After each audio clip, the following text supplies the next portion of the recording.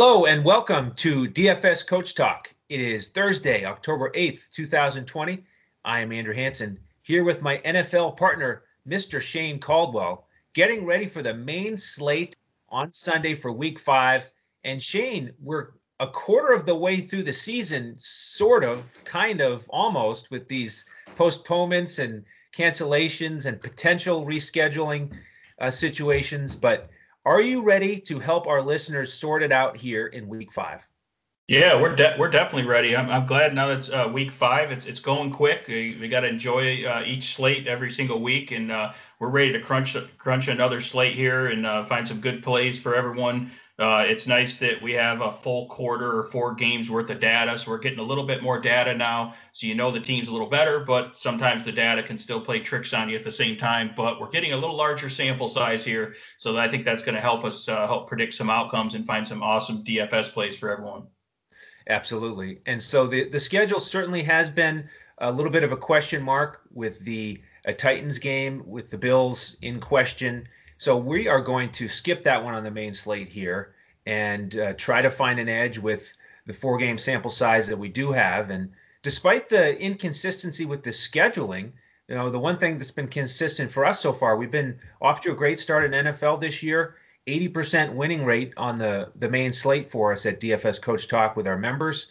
So we invite folks to jump in with us. If you're not a member already, go to dfscoachtalk.com, grab a weekly membership or a monthly or the fall special, which is designed for NFL DFS players. It takes you through the end of the calendar year, gives you a nice discount on our monthly membership. And we give out full lineups, Fanduel cash lineup, GPP lineup, the Draftkings coaches clipboard, which has highlighted core plays and a bunch of pivots, and then the Yahoo hybrid lineup as well for the folks who like playing on Yahoo. So we've got all 3 sites covered, and we're excited to get going here on week 5 and keep crushing it. And Shane, I want to start with some over-unders here from our partners at BetUS.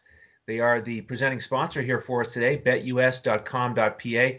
Great spot to go for all your sports wagering and casino action.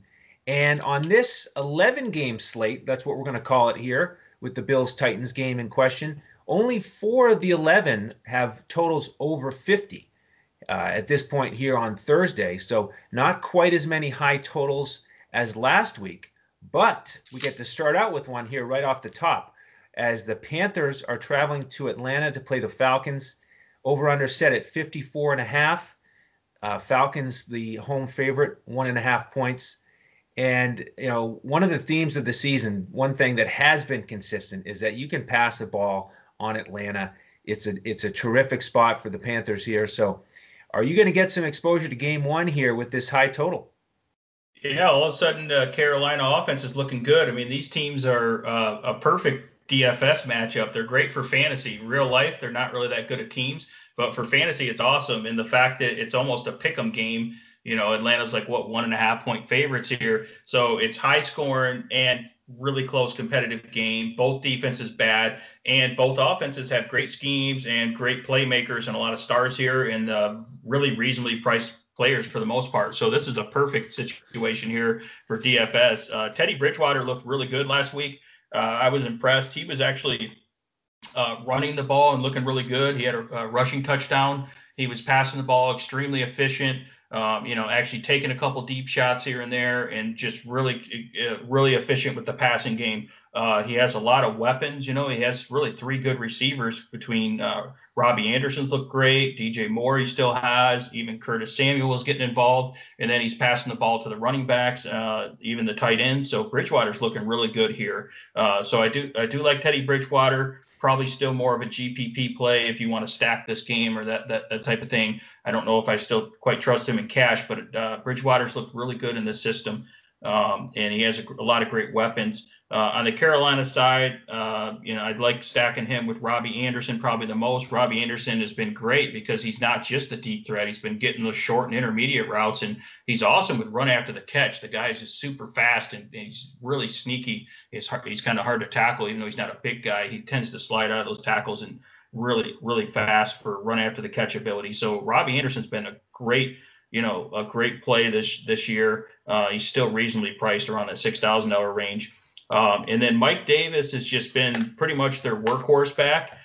In last week's game, he started getting, he was getting all the work, and then all of a sudden they brought Bonifant in, Reggie Bonifant, and he started getting some work in the second half. And I was like, uh-oh, they're trying to split it up. And then I saw the news this week that Reggie Bonifant has a high ankle sprain and he was on IR. And then I was like, okay, it's Mike Davis time again once I figured that out. So it's like Mike Davis is going to be up to like an 80% snap share. He's a true bell cow. Here's one thing I noticed about Mike Davis. Even when they're down, which they have been a lot, obviously, with this defense, that he still gets a lot of work. Like they'll still run the ball. And, of course, he's getting a ton of catches. So he's pretty much game script, independent, He's not dependent of the game script. It doesn't really matter. So he's going to get work no matter what. And the guy looks fast.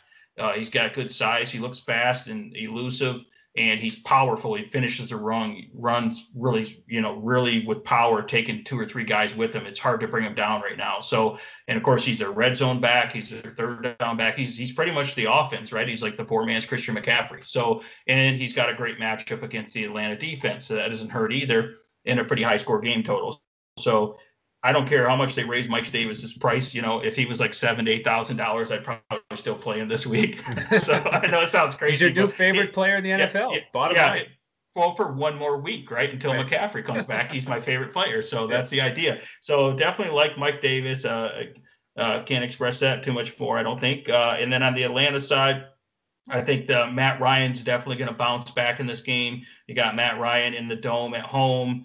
Not that crowd noise is a big factor, but just in his home environment, he typically plays really good, and he historically is pretty good against Carolina and their schemes. They have different schemes this year, but they're still a pretty inexperienced defense. I thought the Carolina defense looked pretty decent last week, but I think Matt Ryan can definitely exploit them. I think Calvin Ridley, it looks like he's going to be back, and hopefully he's mostly healthy. I think Calvin Ridley can have a big bounce back game and get back to his huge games of having over 100 yards and at least a touchdown. He's expensive, so you're going to need that type of production from him to pay off that value because he's near that $8,000 range.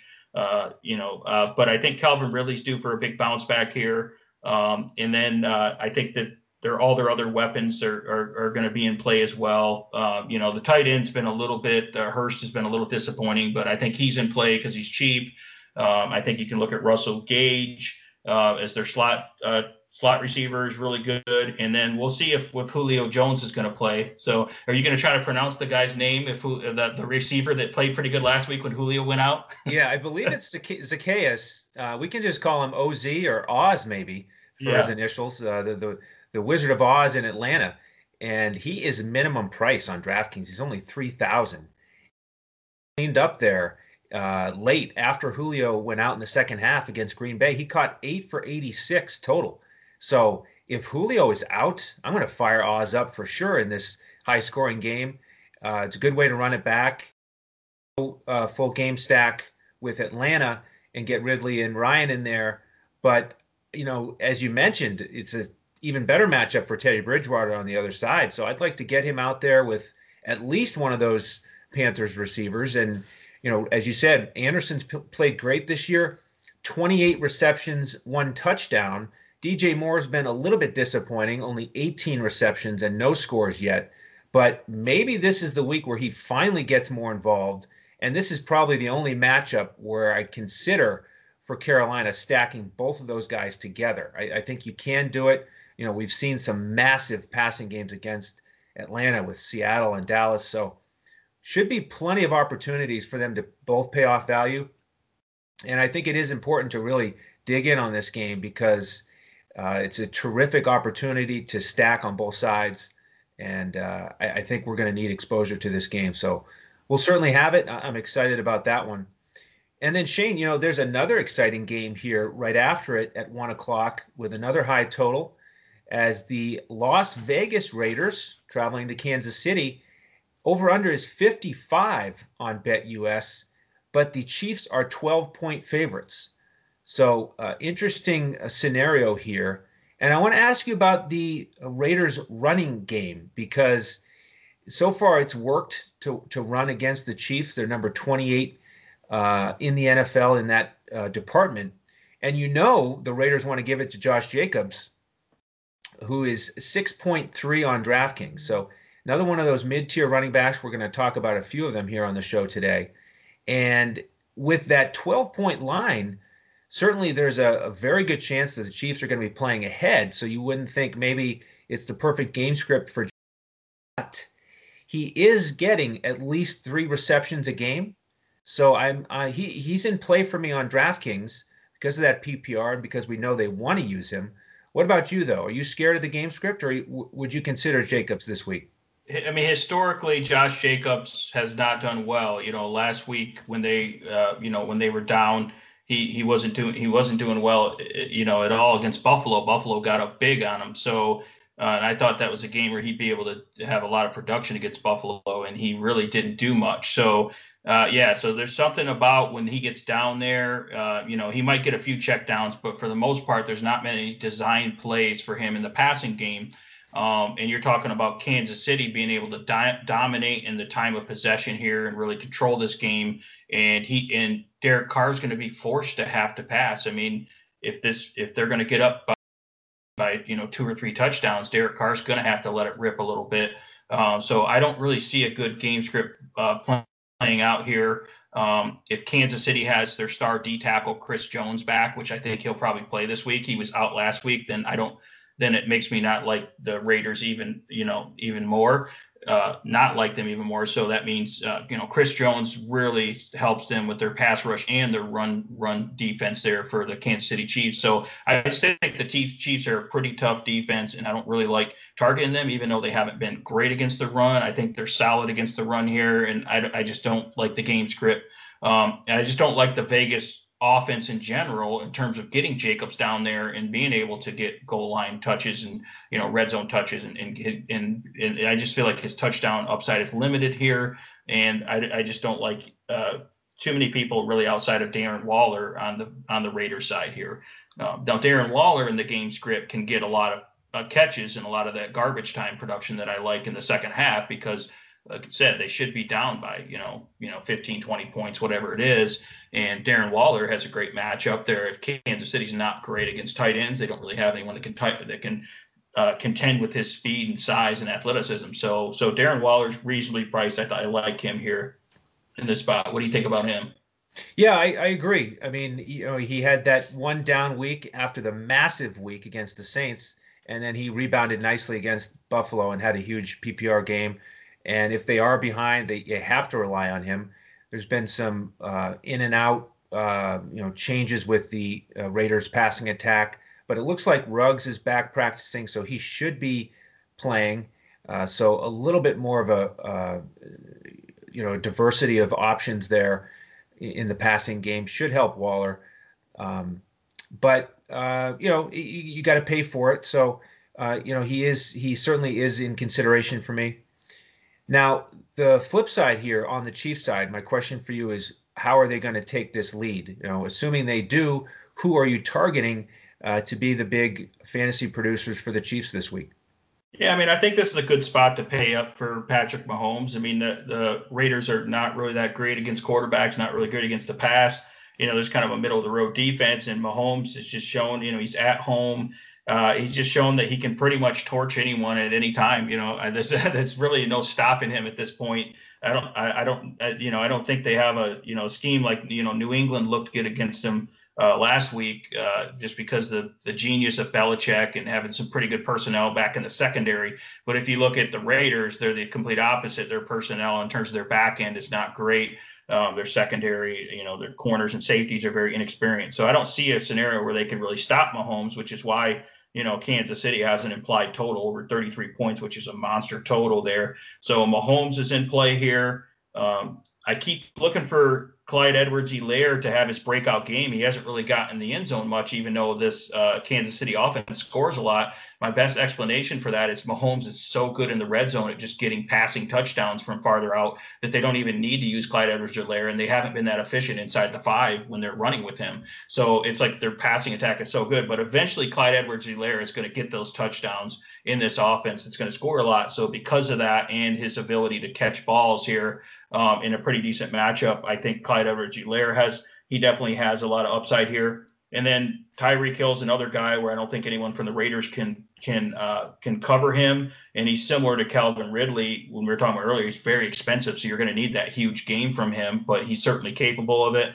And Kelsey's in play is in here as well. He's just very expensive, but Kelsey's certainly in play against the Raiders. I don't think they don't seem to be very good against tight ends still. I thought Corey Littleton would improve their defense on for against tight ends, but his pass coverage grade is not very good this year so far. So from what we're seeing so far, the Raiders they're not good against tight ends again, and Kelsey's in play here as well. So I'm probably going to stick with those main top tier guys there. I'm probably not going to go down to Mecole Hardman. I think he's good for a GPP flyer, but I'm probably not going to go to the cheap guys here. But I really like Kansas City, and I think they're worth paying up for here.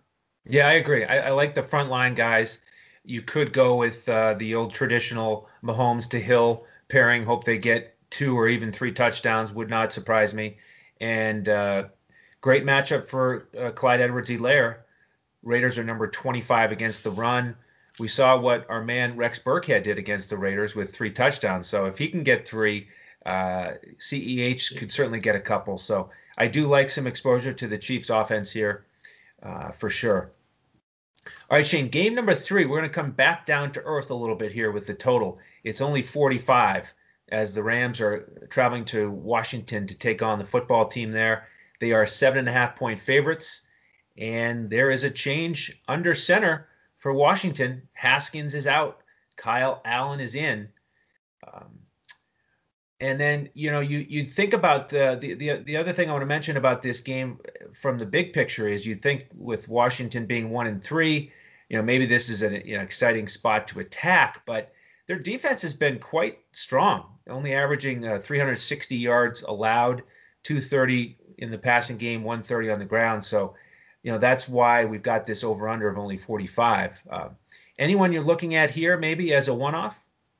Yeah, I think there's not a lot of exposure from the Rams side, even though they are pretty heavy favorites here. So I think if you're going to get exposure, you want it on the Rams side. The problem with their running back, their backfield is like a 3-headed monster. If Cam Akers comes back this week, then they could have Malcolm Brown, Cam Akers, Darrell Henderson, and just a full blown out committee there. I do like Cooper Kupp here. I think that he has the best matchup in the slot against their slot coverage. They're more you can expose them more across the middle of the field.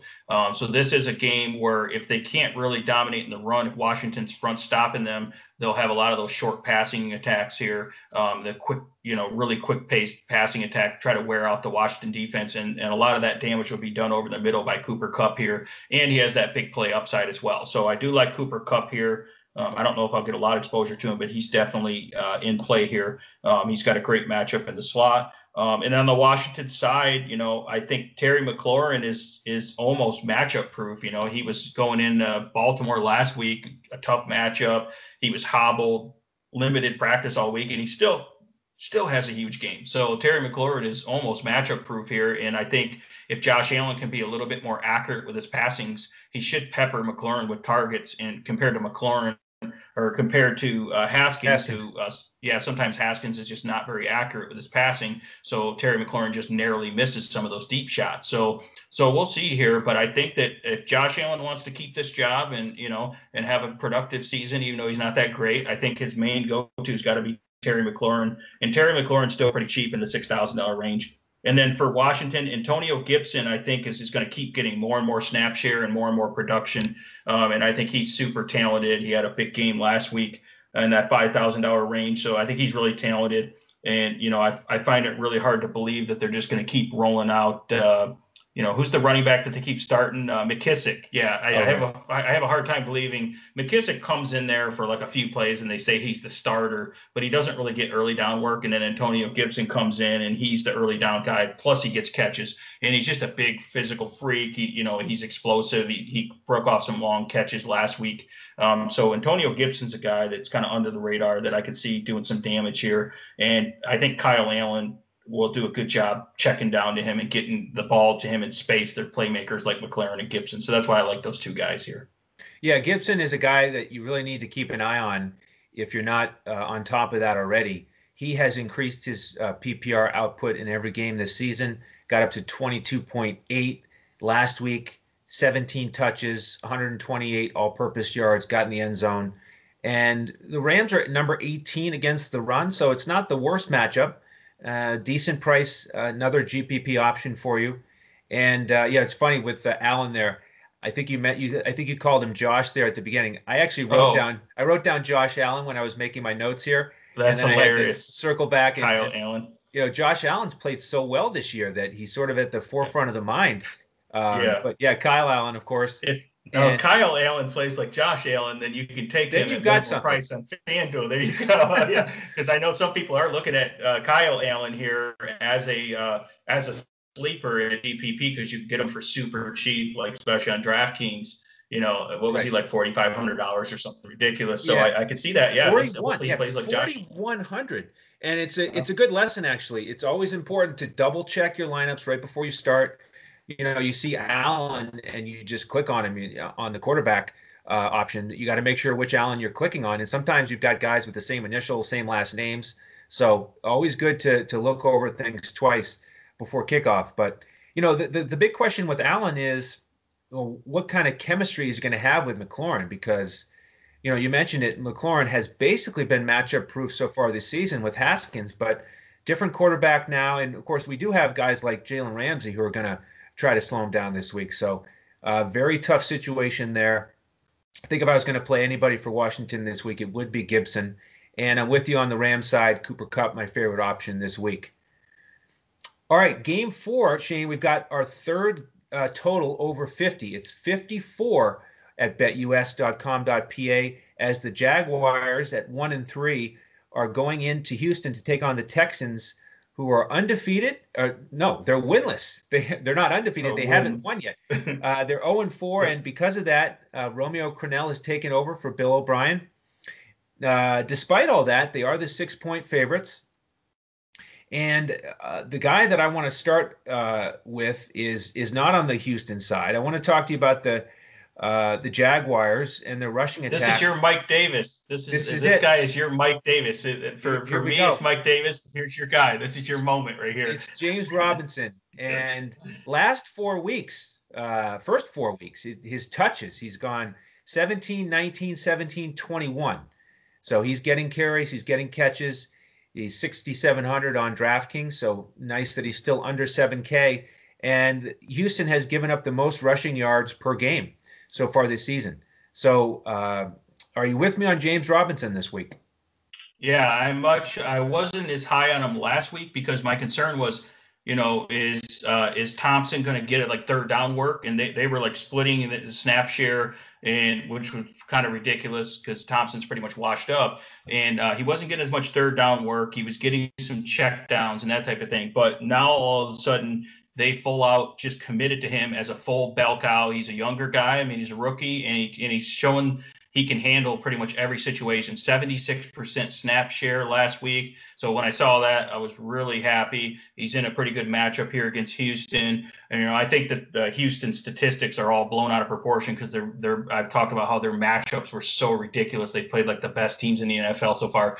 But with that being said, you can exploit them in the running game here and in the pass catching game for the running backs. And yeah, James Robinson looks great. By the way, you probably already knew this since you're the James Robinson fan club guy here, but he had a 40-yard run last week that was called back due to holding. And if he would have had that, he would have went way over the 100-yard rushing mark in addition to his receiving work. So if the Jaguars offense can get their act together here and get this guy in the end zone, he's going to be the main target when they get in the red zone as well. If they can get him a touchdown and they can break a couple long plays that, not have holding like last week, yeah, he's due for a blow-up game, and he's pretty much the guy. And it's hard to get a workhorse running back, a true bell cow type guy at this price point. And so that's why he's super valuable at $6,600 to $6,700 price range to have a workhorse in a pretty high scoring game here in a pretty good matchup. And just like Mike Davis, he is game flow independent. It doesn't matter what the game flow is. The Jacksonville was down big. They played, I think it was Cincinnati, right, last week. Yes. They were down big in the third and fourth quarter, by multiple touchdowns, and guess what they were doing? Running James Robinson still. I mean, I don't think they wanted to give the ball to Gardner Minshew because it would have been even a bigger blowout probably because he Right. would have thrown a pick or something or fumbled. So they were throwing him the ball and still letting him run the ball even though they were down big.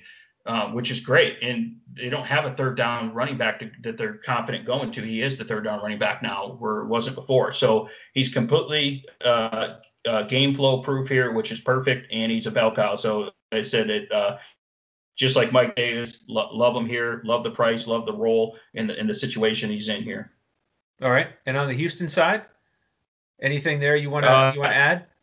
Well, a lot of people were on Deshaun Watson last week, and he was really disappointing. I mean, he pretty much got shut down by Minnesota, and they just looked really bad. He did get to 300 yards and 2 touchdowns, and he had a third to Will Fuller on the last play there on 4th down, but they ruled that it was incomplete. So, I know you didn't let me finish my statement. Oh, okay. I was about ready to finish that statement by saying in the first half. Oh, okay. So great. If you were following the game, which I was, in the first half, he pretty much got shut down. He was completely. You are correct. I don't know the exact stats, but he might have had 80 total yards in the first half or something ridiculous like that, right? So he was completely shut down. And it was like, holy crap, this was a mistake, because they had Mahomes in a lineup. But the point is he pretty much was really horrible a whole first half, and he still had over 20 fantasy points. He pulled it out at the end. So if he could just put together a full game, similar production to what he had in the second half, in a good matchup here, you got to really love Deshaun Watson, and I think he's worth paying up for. And then you can pair him with Will Fuller like we did last week at 6,600. It's an affordable price. And Jacksonville doesn't really have anyone that can cover Will Fuller, so they don't have anyone that type of speed. And Will Fuller's, as I discussed quite a bit in this offseason, I love him as the number 1 wide receiver here in this offense. So I think he's going to have a huge game here. I think the running backs are okay, but I think the two David Johnson and Duke Johnsons are going to be mostly splitting more like a timeshare now. So I don't really want to guess which D Johnson is going to be the guy here because you can run against Jacksonville. Definitely. But I really like the passing game for Houston here, especially Deshaun Watson and Will Fuller here. Yeah, I'm with you there. I like that combo. The Jags are number 24 against the pass. They give up 29 points per game. So that's the lead stack I'd go with there. But I do like David Johnson. I think he'll be the DJ that you want to use, and he's a nice price on DraftKings, 5,200. We saw that Mixon absolutely destroyed the Jaguars last week for 3 touchdowns, 181 all-purpose yards.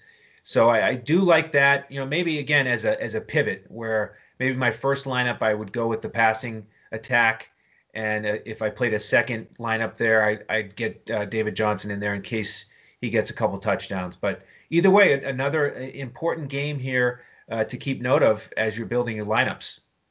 Yeah, David Johnson's price went down, which is good, but Duke Johnson just continues to tend to take more snap shares now. I think it's trending that way. I think it's good with Romeo Crennel. He might be running the ball a little bit more. But remember, now that Bill O'Brien's gone, the guy that traded for David Johnson and wants to get him more snaps is no longer there, right? So that whole narrative that I had about Bill O'Brien forcing the ball to David Johnson, that doesn't exist anymore. So we don't really know what's going to happen. It might be a true 50-50 split instead of forcing David Johnson in there. And David Johnson's looked okay, but he hasn't looked great as of late. So that's what I'm kind of worried about there. But yeah, his prices went down. I think it was 5,200 on DK. Is really cheap for a guy that could be a 3-down role. I just don't think he's going to get as much passing work is the problem here. But he does have a path to do well here in a good matchup. So excellent. All right, good points. All right, game 5, Shane. Arizona traveling to New York to take on the Jets. They are the 7-point favorites. Over under is 47 on BetUS. And I think this is an opportunity potentially to play your defense. Arizona 4,100 on DraftKings. Jets still banged up with Le'Veon Bell still out. And in terms of the receiving corps, Rashad Perriman is questionable. So you've got Crowder still. You've got Jeff Smith, who stepped up last week. He's minimum price at 3,000. So, interesting that, from my perspective, I would consider the Arizona defense. I would also maybe consider one of those wide receivers. due to the injuries. But anything you're targeting here in this matchup? Are you sure you're going to play the Arizona defense against the Super Bowl MVP? Is it Flacco playing for the Jets? I think he is. That's the funny thing. Let me look at that real quick because that's how under the radar, isn't it? Flacco that's going to start. Yeah. So Joe Flacco is going to be the starting quarterback. So you're playing your defense against a Super Bowl MVP. I don't know here. No, $20 million man. Yeah, exactly. So yeah, I think that Flacco might be able to put up a few points on them. I don't know if they'll completely shut down. And they still have some weapons. Jamison Crowder is a guy I'm looking at from the Jets as a guy that can exploit the weak secondary for Arizona here. So I like Jamison Crowder with that garbage time. See if he can get a little bit of that old Flacco magic here. So I'm hoping that can happen. And I think Flacco's definitely capable of hitting him over the middle and exploiting some of those matchups there. And then on the Arizona side, I'm not going to for a lot of exposure. I think the New York Jets defense is decent. They're not horrible. I think that DeAndre Hopkins could have a big game just because they don't really have anyone in the secondary that can cover and match up with him. And if DeAndre Hopkins is finally healthy this week, I think Kyler Murray will be peppering him with targets for sure. And I would like to see them throw the ball a little bit deeper to Hopkins because it was a lot of that dink and dunk last week against Carolina. It was like really ugly, like a lot of those little really short targets here. It was way too short, and Hopkins couldn't do anything. It was like 1 yard passes. So if they can get Hopkins down the field a little bit more, maybe he's a little healthier, or they can really exploit the Jets defense and exploit their weakness there. So I do like paying up for DeAndre Hopkins. He's the most expensive guy, but I think that if the Cardinals do blow them out here, I think it'll because of DeAndre Hopkins. It's really hard to like Kenyon Drake. He hasn't really looked that good, and the Jets are usually decent against the run here. Frankly, Chase Edmonds looked better when I rewatched the game there. Chase Edmonds looks really good, and I was kind of hoping that Drake would be out injured for a week or two so we could play Chase Edmonds, honestly. But Drake is back at practice and fully healthy, so it's back to that committee there. But I just see Chase Edmonds taking some of Drake's snap share here because he just keeps playing so well and playing better than Drake. So it's too hard to deny that. But neither of them, I think, is going to really produce because it's not a elite matchup and they're splitting the time here. So I like the passing game probably more for Arizona than anything here, but not a game that I'm targeting a ton, but we got a couple plays there. Yeah, I agree. The problem with Drake is he's not getting targeted in the passing game. Didn't get any last week while Chase Edmonds caught 5 for 24 yards and a touchdown. I mean, Drake could have used those 13.4 PPR points. So I agree. If everybody's healthy and out there, probably won't touch that backfield. If anybody here, I would go with Hopkins. We saw what Tim Patrick did last week to the Jets. If he can go for over 100 and touchdown, I'm pretty sure DeAndre Hopkins can as well. Yeah, really. Jeez. Tim Patrick did look like DeAndre Hopkins or something. Yeah, exactly. Yeah. All right, Shane. Next one is the Eagles against the Steelers, and that's another 1 o'clock start. Steelers are the 7-point favorites. Over under is 44.5. Eagles coming off that surprising win against San Francisco to some. I know you were on the Eagles there. You liked that side of things last week. So they came through in a big way. They needed that win. And the Steelers are coming in here with a lot of rest because they didn't play last week because of the COVID situation with the Titans. So with that as a backdrop, anyone you're looking at here in this matchup? I don't have a ton of exposure to this matchup because normally I like, looking at maybe some of the Philadelphia guys like, Greg Ward because all their receivers are out. He's super cheap, but he's in a tough matchup against in the slot against Mike Hilton as a shutdown corner for Pittsburgh. They have a great pass rush, so it's going to just be a tough matchup for Philly. I don't like Miles Sanders. I love Miles Sanders in general. I usually like to play him, but in this matchup, he's going to really have to do the work in the receiving game. And even in the receiving game, Pittsburgh's pretty tough at coming up and being physical and tackling those screens and those type of things. So I don't really see a good route here with Philadelphia's offensive line not playing good. I don't see a route where Miles Sanders can have much room to run and Pittsburgh could pretty much shut them down. And if Philly is going to score, it's going to have to be through the passing game. Some fluke plays through the passing game, and Carson Wentz is going to have to make some amazing plays, but I don't really see it happening here. On the Pittsburgh side, I think Philly's good enough to kind of limit their upside a little bit, but I think, Pittsburgh will still do well. I mean, you can take a look at James Conner. He's been playing great lately, but the problem is that Philly's pretty good against the run. So it makes you not like that as much.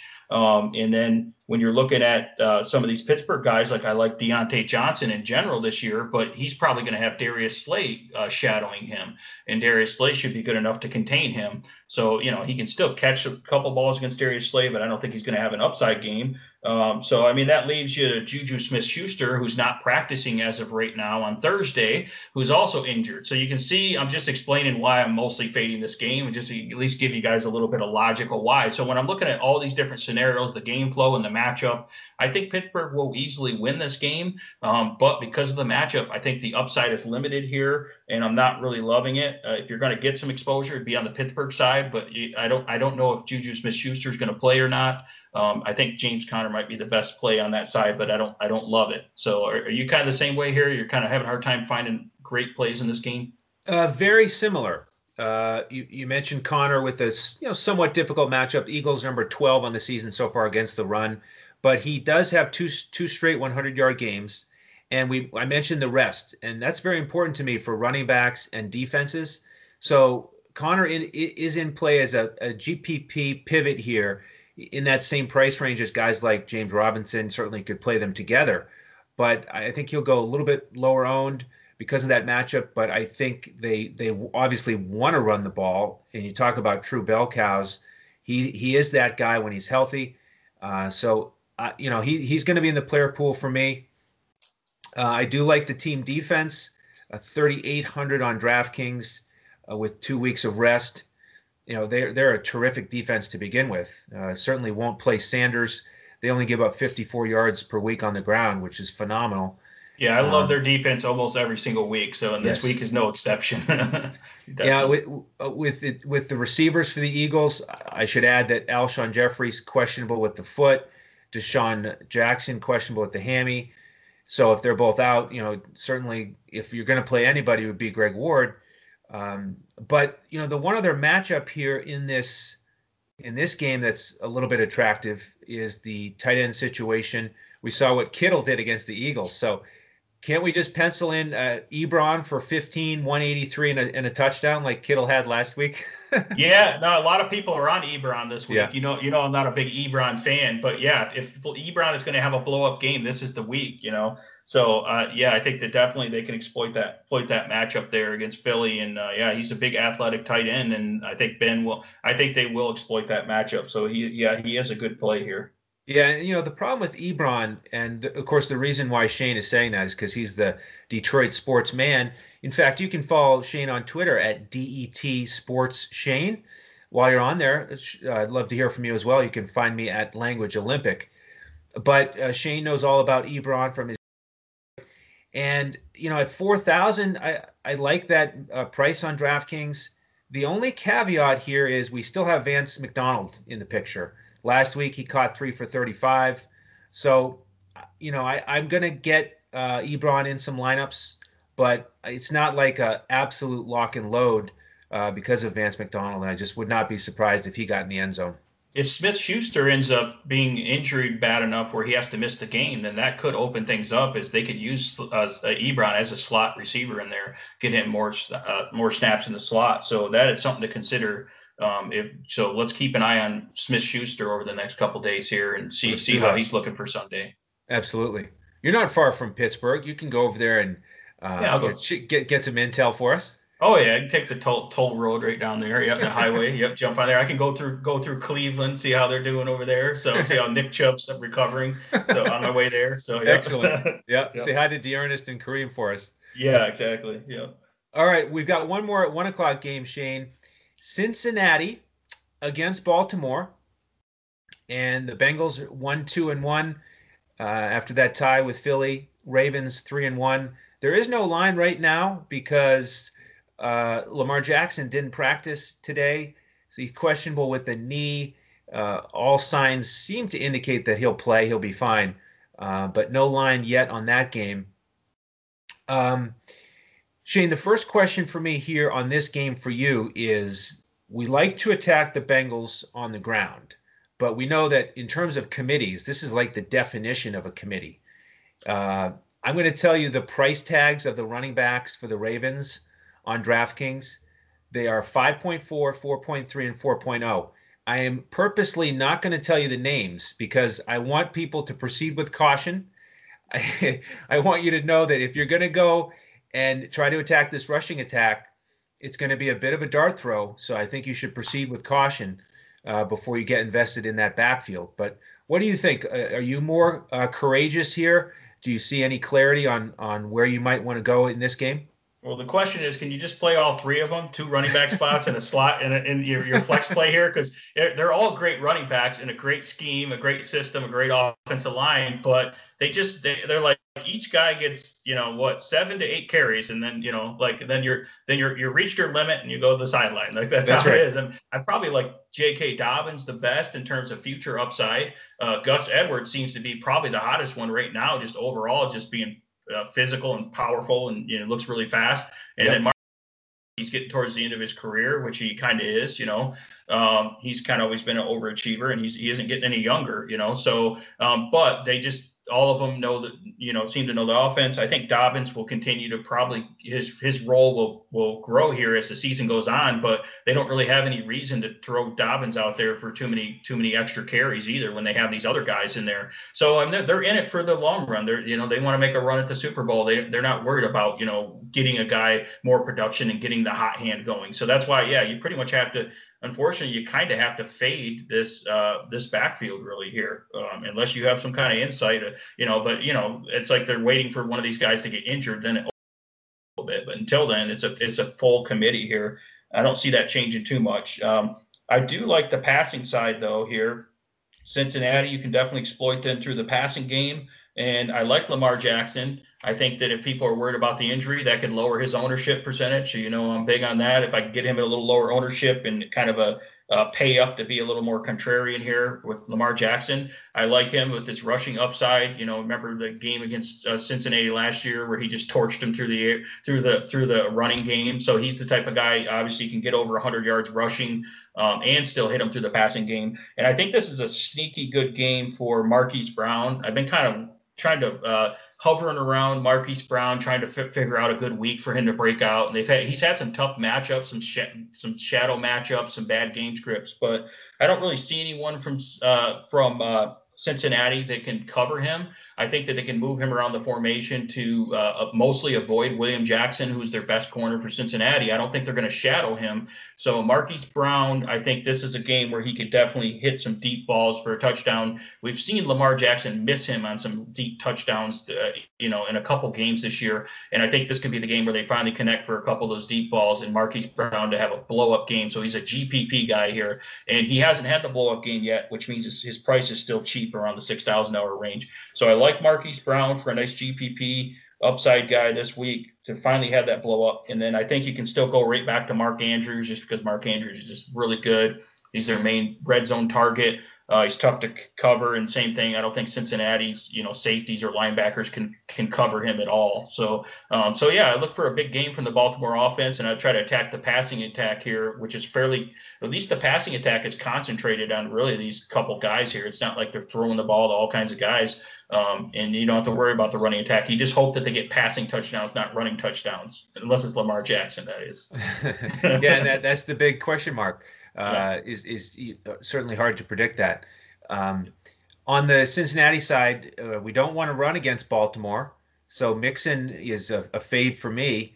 Would you go with either of these receivers perhaps in a GPP, Boyd or T. Higgins? No, I don't like the matchup. I love Boyd in general. We were on him last week, and he's great in the slot there.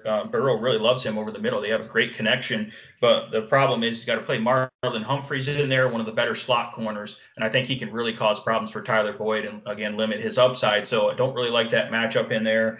and I don't like the fact that Cincinnati's going to have a hard time scoring in general here. I will say that Joe Mixon looked really good in the passing game last week, which he hasn't in the past. So Joe Mixon's getting heavily involved and looking awesome in the passing game, and Joe Burrow's connecting with him good. So that's a really good sign for him, and that would allow you to be able to play Joe Mixon in this game, and he could actually have a route to have a decent game if they can get him in space. With that being said, not really targeting Joe Mixon because it is a really tough matchup against the run, and he's not going to be able to just completely just annihilate him like he did last week against Jacksonville, right? He was just running. There was one play where it didn't even look like they had, I don't know, it was like a blown assignment on the end. He just ran free. He's just like, and I hadn't seen Joe Mixon run free in a while. I was like, man, this guy is good. That's why I drafted him in the, first round of season-long leagues, right? Right. So I forgot how fast Joe Mixon was until I saw him actually run in space for the first time in a long time. So, yeah, he was wide open in space. But that's an encouraging sign, though, for Joe Mixon.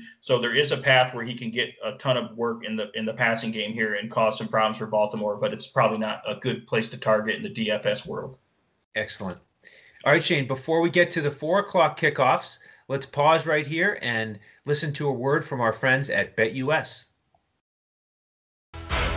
Wake up, sports bettors. Sports are in high gear at BetUS.com, so put down the beer and make every sporting event more exciting by putting stakes on the line at BetUS.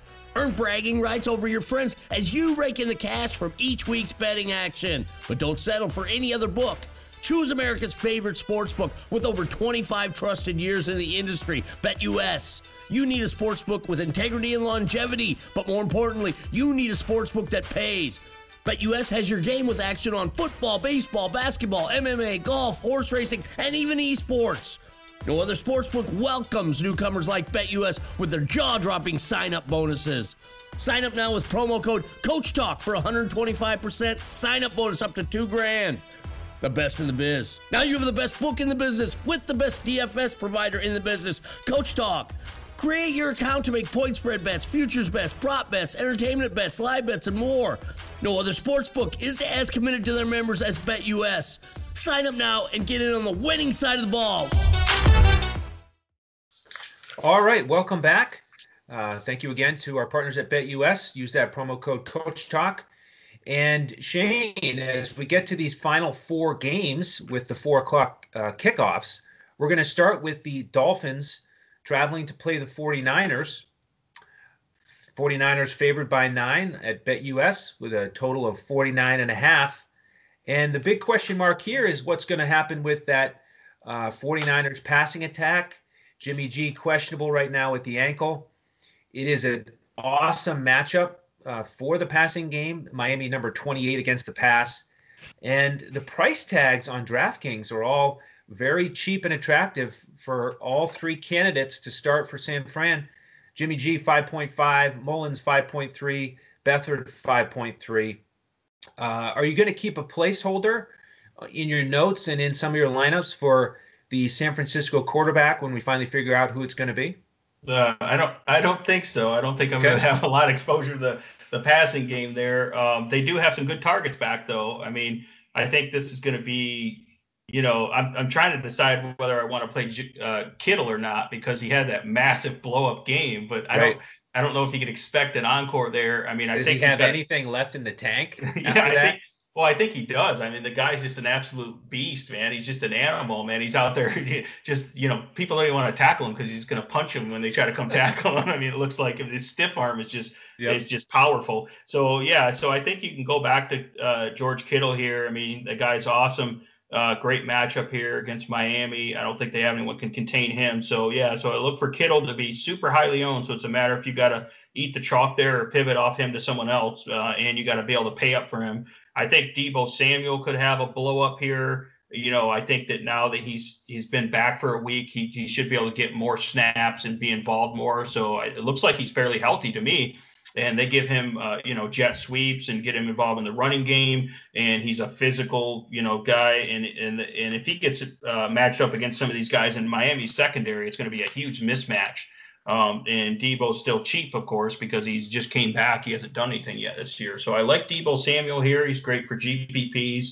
And then if Mostert is out, if Raheem Mostert's out, then definitely you can go right back to McKinnon. And McKinnon looks awesome. And he owns this backfield for the most part, and he looks awesome in the passing game. And when he gets in space, he's very explosive, very quick, and tough to catch there. So I love McKinnon at that fairly reasonable price if Mostert is out, but we have to see. I don't see any reason why they have to play Mostert this week. I say they give him and really Garoppolo another week's rest because they have to play that division rival, the LA Rams, next week. So if I'm the 49ers, I'm going to sit out Mostert and rest him for the division game next week. And I'm going to sit out Jimmy G, and I'm still going to probably beat the Miami Dolphins pretty easily here. That's the way I look at it. So. Yeah, pretty good strategy. I like it. And no reason to mention the Miami guys from my perspective either. You know, great 49ers defense despite the injuries. They're only giving up 306 yards per game. So don't think I'll be going over there.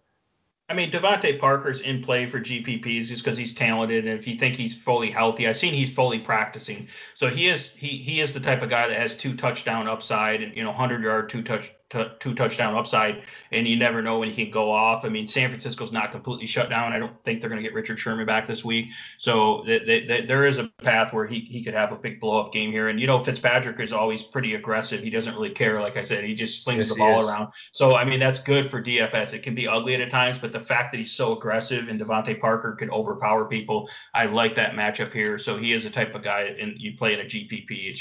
It's a little risky, obviously, with the matchup, but I think he could have a good game here. Okay. All right, Shane, the next one here is the final game with a total over 50. It's the Giants traveling to Big D to take on the Cowboys.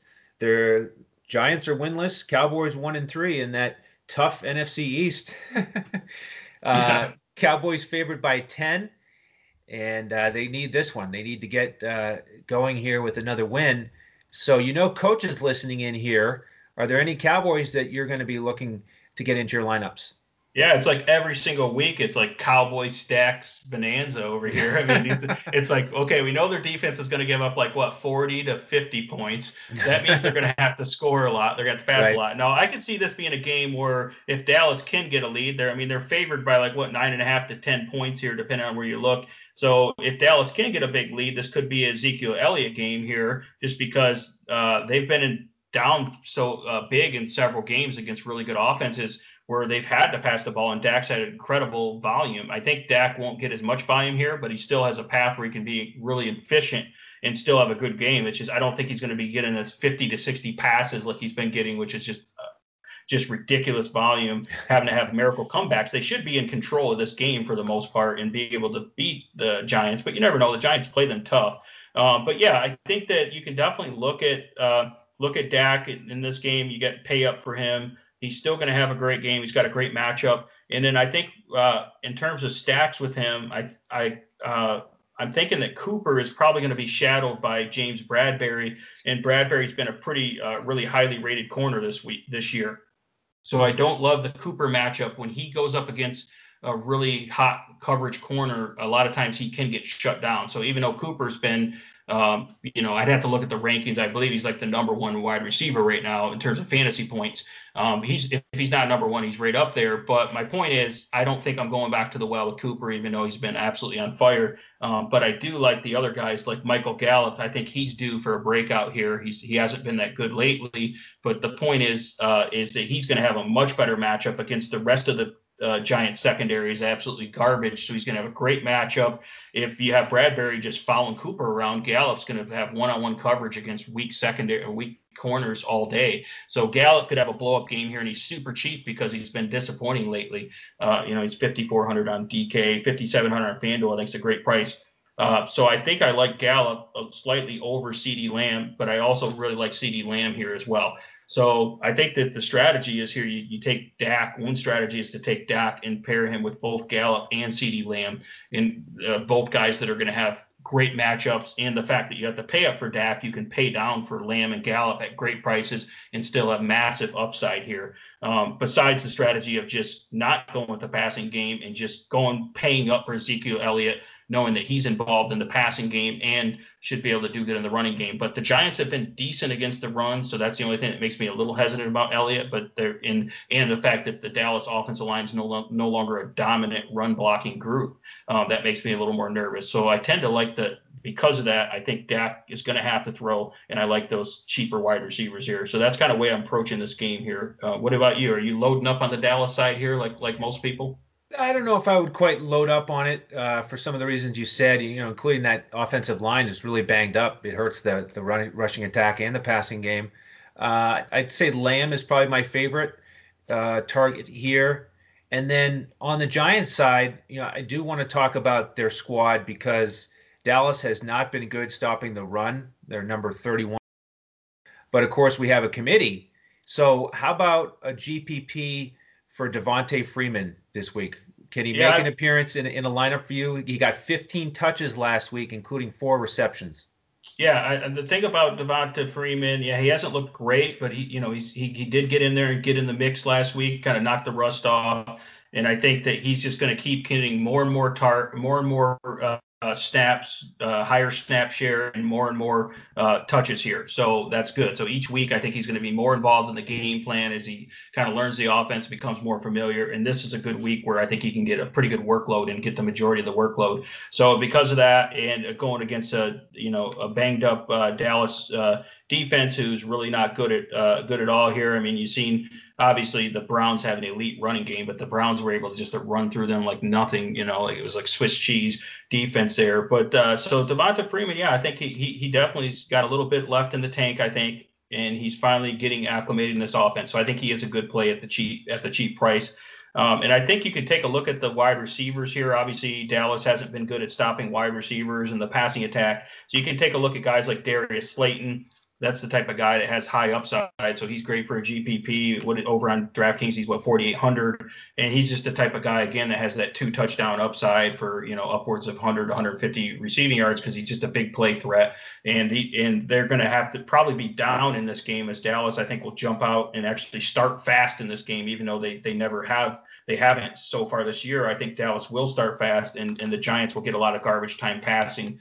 And so I look for Darius Slayton to have a big game. And I think Golden Tate's kind of sneaky as well because Golden Tate, he's going to get a lot of catches, and he's sneaky in terms of run after the catch. Even though he's older, the guy is still pretty got great balance and ability to break tackles, and he can occasionally break off a big catch as well. So Golden Tate is a guy that most people aren't going to be on that you can get super cheap if you want to stack this game. And then I think I do like the tight end, Evan Ingram. He's still really cheap because he's been slightly disappointing, but the fact that he's just a big athletic tight end and, he's going to be able to exploit the weak Dallas defense over the middle. I like Evan Ingram at his cheap price here. And they're going to have to pass a lot. So definitely like those guys on the Giant side here. Yeah, well said. I agree with you on all that. Certainly could get at least one guy or maybe even 2 out of this game to combine with some of the other high totals and matchups that we're getting a lot of exposure to. All right, Shane, 2 games left. The next one, we have the Colts traveling to play the Browns. Colts 1.5 point favorites, over under 46 at BetUS. And we've mentioned this Browns rushing attack here a couple times. It has been terrific. We know that Chubb is out now. So you might think, well, let's get some Hunt or let's get some Dearness Johnson. But Indianapolis defense has been terrific against the run and the pass. Are you willing to play any Cleveland Browns this week, or are you going to fade this one? Here's the thing. I think that the Colts are the biggest, sneaky defense out there. Like a lot of people, if you ask like who's the top defense to just like any random person, who's the top defense in the NFL, they're not going to be like the Indianapolis Colts, unless they really follow. But they've pretty much been one of the top defenses, if not the top defense in the league.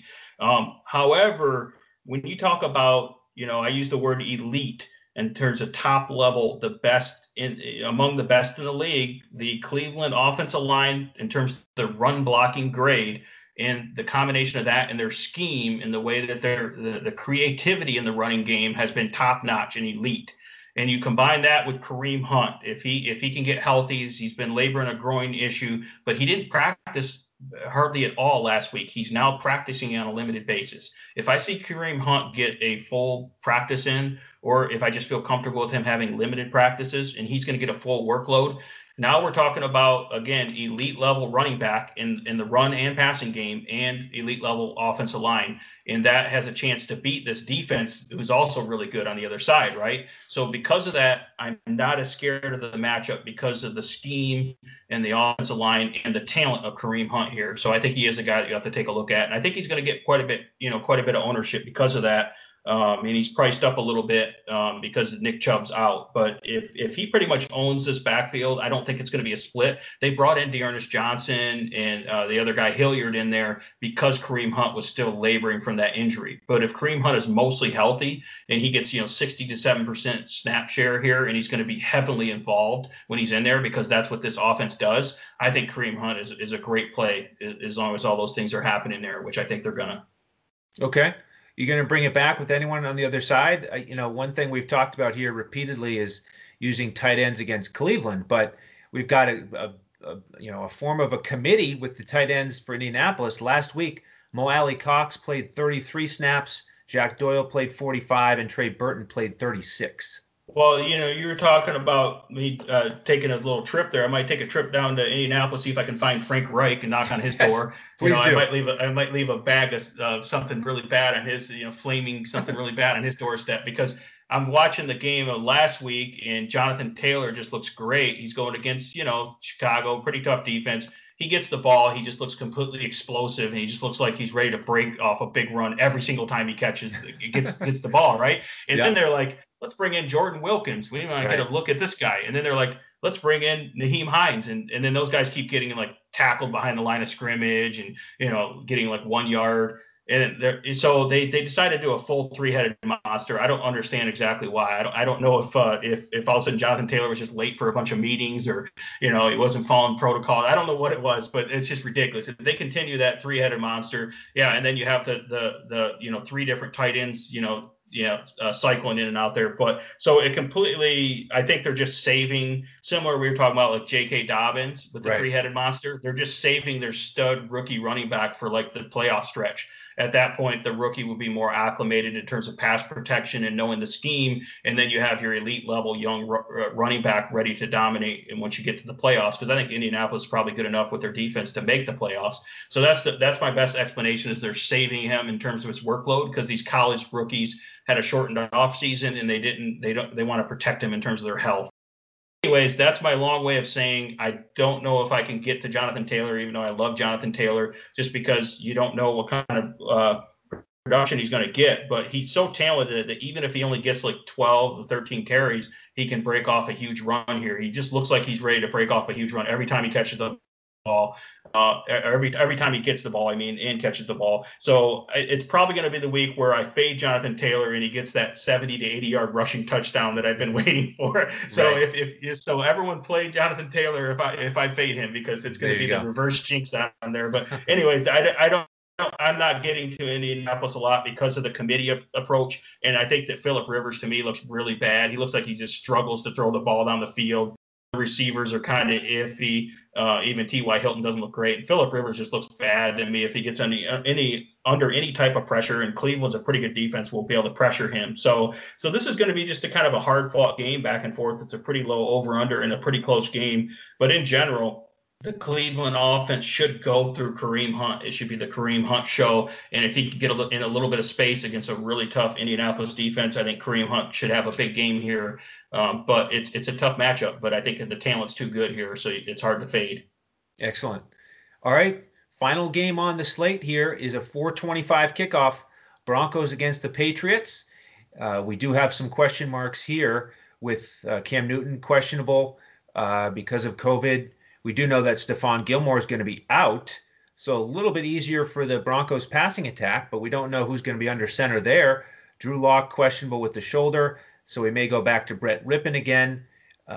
Bottom line here in this one is, since it's the last game, are you going to leave a roster spot open for anyone from this one?